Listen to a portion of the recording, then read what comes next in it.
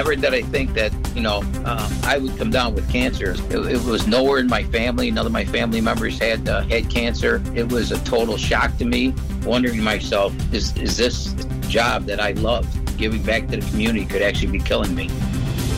Enchanted Sky Media.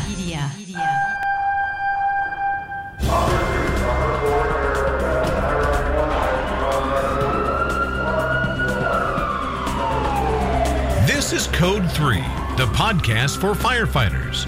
Now, here's your host, Scott Orr. That's right, and I will not let Parkinson's stop me. Thank you for joining me again. The scariest thing about this career may not be found on the fireground or on a run at all. It may be cancer. Since 2002, the IAFF has attributed 60% of firefighter line-of-duty deaths to cancer. That's more than any other cause. Multiple studies have revealed significantly higher cancer risks for firefighters. Now, you've probably heard this already. Maybe you've read the posters in your firehouse. But here to discuss what it means in the real world is Brian McQueen. Brian is past chief of the Whitesboro, New York Fire Department, and he's heavily involved in the National Volunteer Fire Council.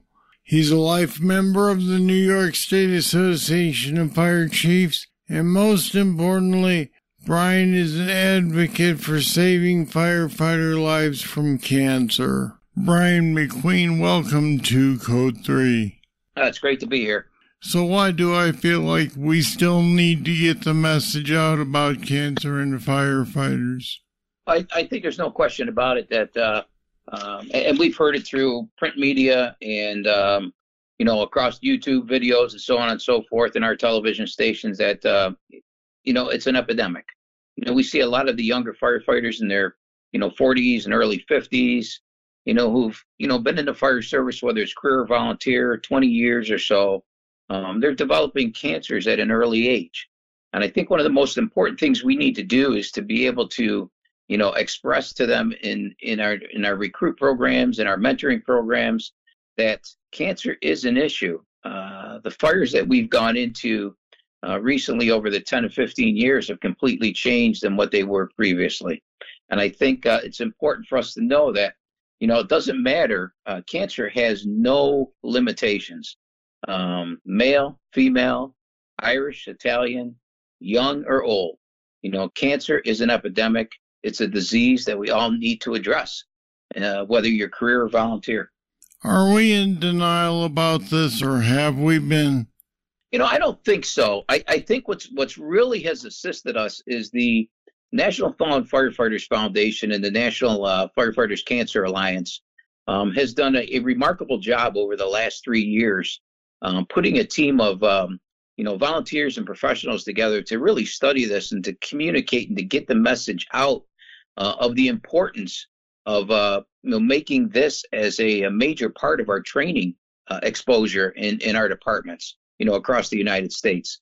So I think kudos to the Boston Fire Department under Commissioner Finn and the firefighter, the National Fallen Firefighters Cancer Alliance, because they have really brought to the forefront the importance of cancer and what it could be, what a potential catastrophe it could be for firefighters.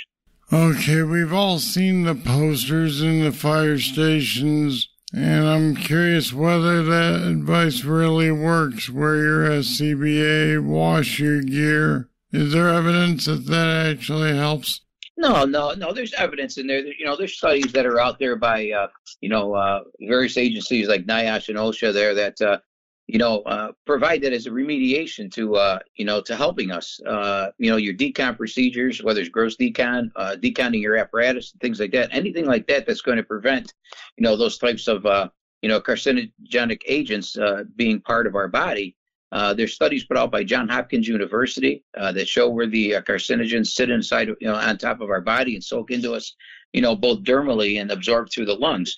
So I think any steps that we can take. I mean, let's be honest with you. Years ago, We used to use soap and water.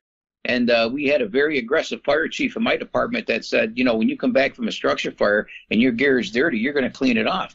But never did we think that by not cleaning it off, it was going to be a badge of courage and we were going to come down with cancer. So no, these posters that are being out there, the things that are being shared, are important.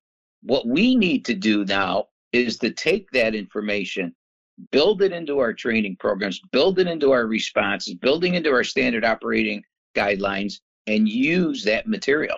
How can we ask people to volunteer for a job that could result in cancer? Well, that's, we want to basically, put into into our packages of our recruitment and retention is that we want to, if we recruit a firefighter, we want to retain a healthy firefighter.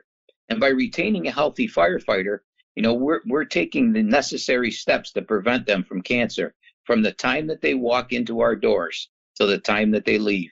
So I think it's our job now, to make sure that the firefighters that we retain, both career and volunteer, we want to make sure that they're healthy. We know that it used to be cardiovascular disease, as the leading cause of death. Well, cancer being probably the second leading cause of death in firefighters today.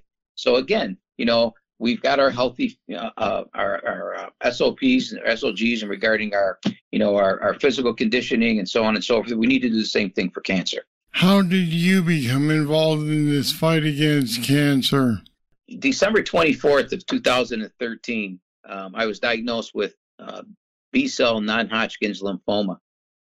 And never did I think that, I would come down with cancer. It was not it was nowhere in my family. None of my family members had cancer. It was a total shock to me. My treatments being from the Central New York area, I had to go to Memorial Sloan Kettering Cancer Center in New York City, and I had to live there for 6 weeks. And when I was there, I did a lot of reading on it. I did a lot of talk, and I talked to my oncologist. And what was really unique is when my wife and I sat down across from the oncologist when we first went there, and he was asking me about, what are some things I did in my lifetime and so on and so forth. And, what was your hobby? Well, my hobby at that time was being a volunteer firefighter and giving back to my community.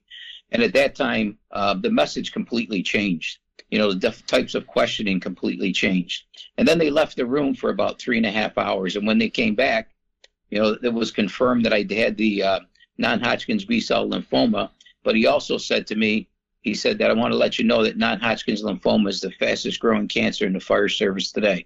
And it struck a nerve, and it struck a nerve to the point of, I don't want this to happen to anybody else.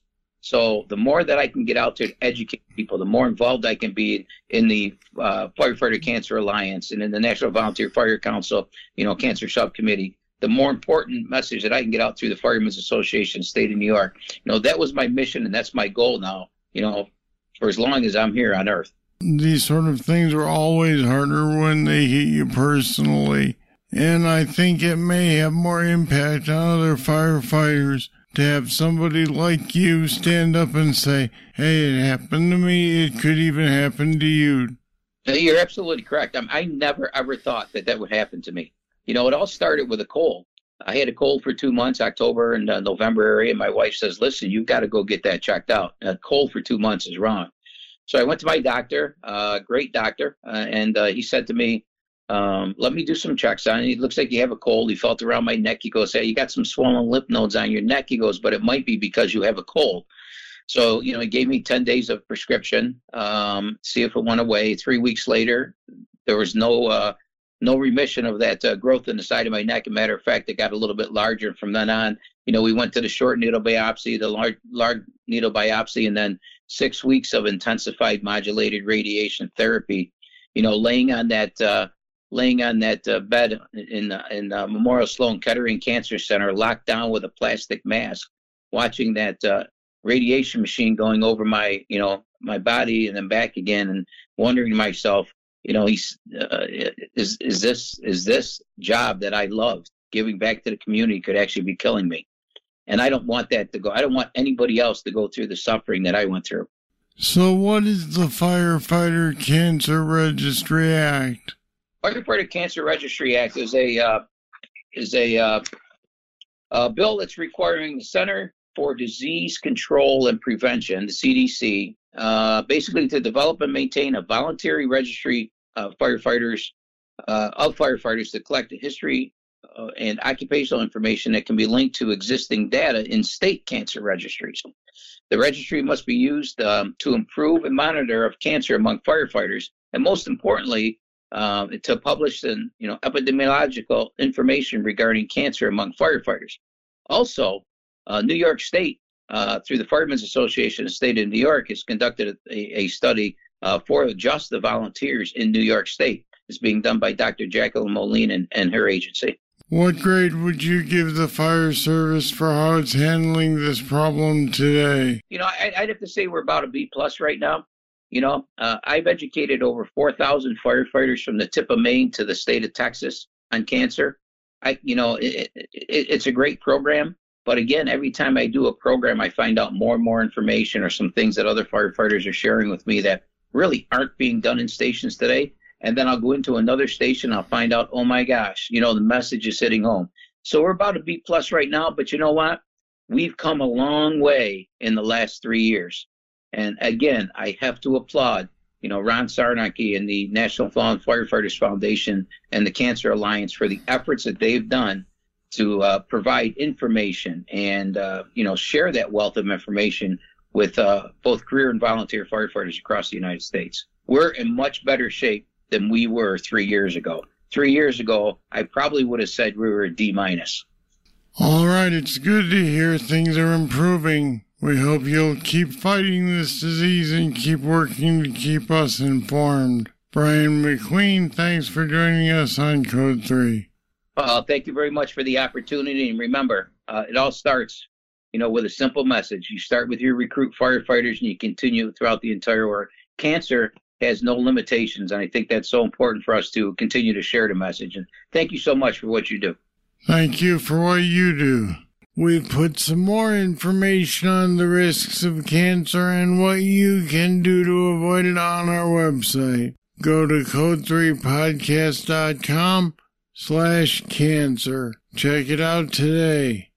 Now here's Holly. Thanks, Scott. If you enjoy listening to Code 3, let us know. Or maybe you have a guest suggestion. We'd love to hear it. In fact, if you have some criticism, we'll take that too. Just as Chief Bruno would have said, be nice. You can email us at code3podcast@gmail.com or call 928-985-0530 and leave a message. We're listening, so give us your feedback.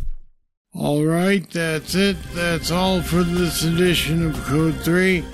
Thank you for listening. I'll be back next time with more. I'm Scott Orr, and until then, I'll see you later. Code 3 is a production of Enchanted Sky Media. To get in contact with us, visit code3podcast.com. And if you haven't subscribed yet, you should. Don't miss an episode. Find us at the Apple iTunes Store, Google Play, or wherever you get your podcasts.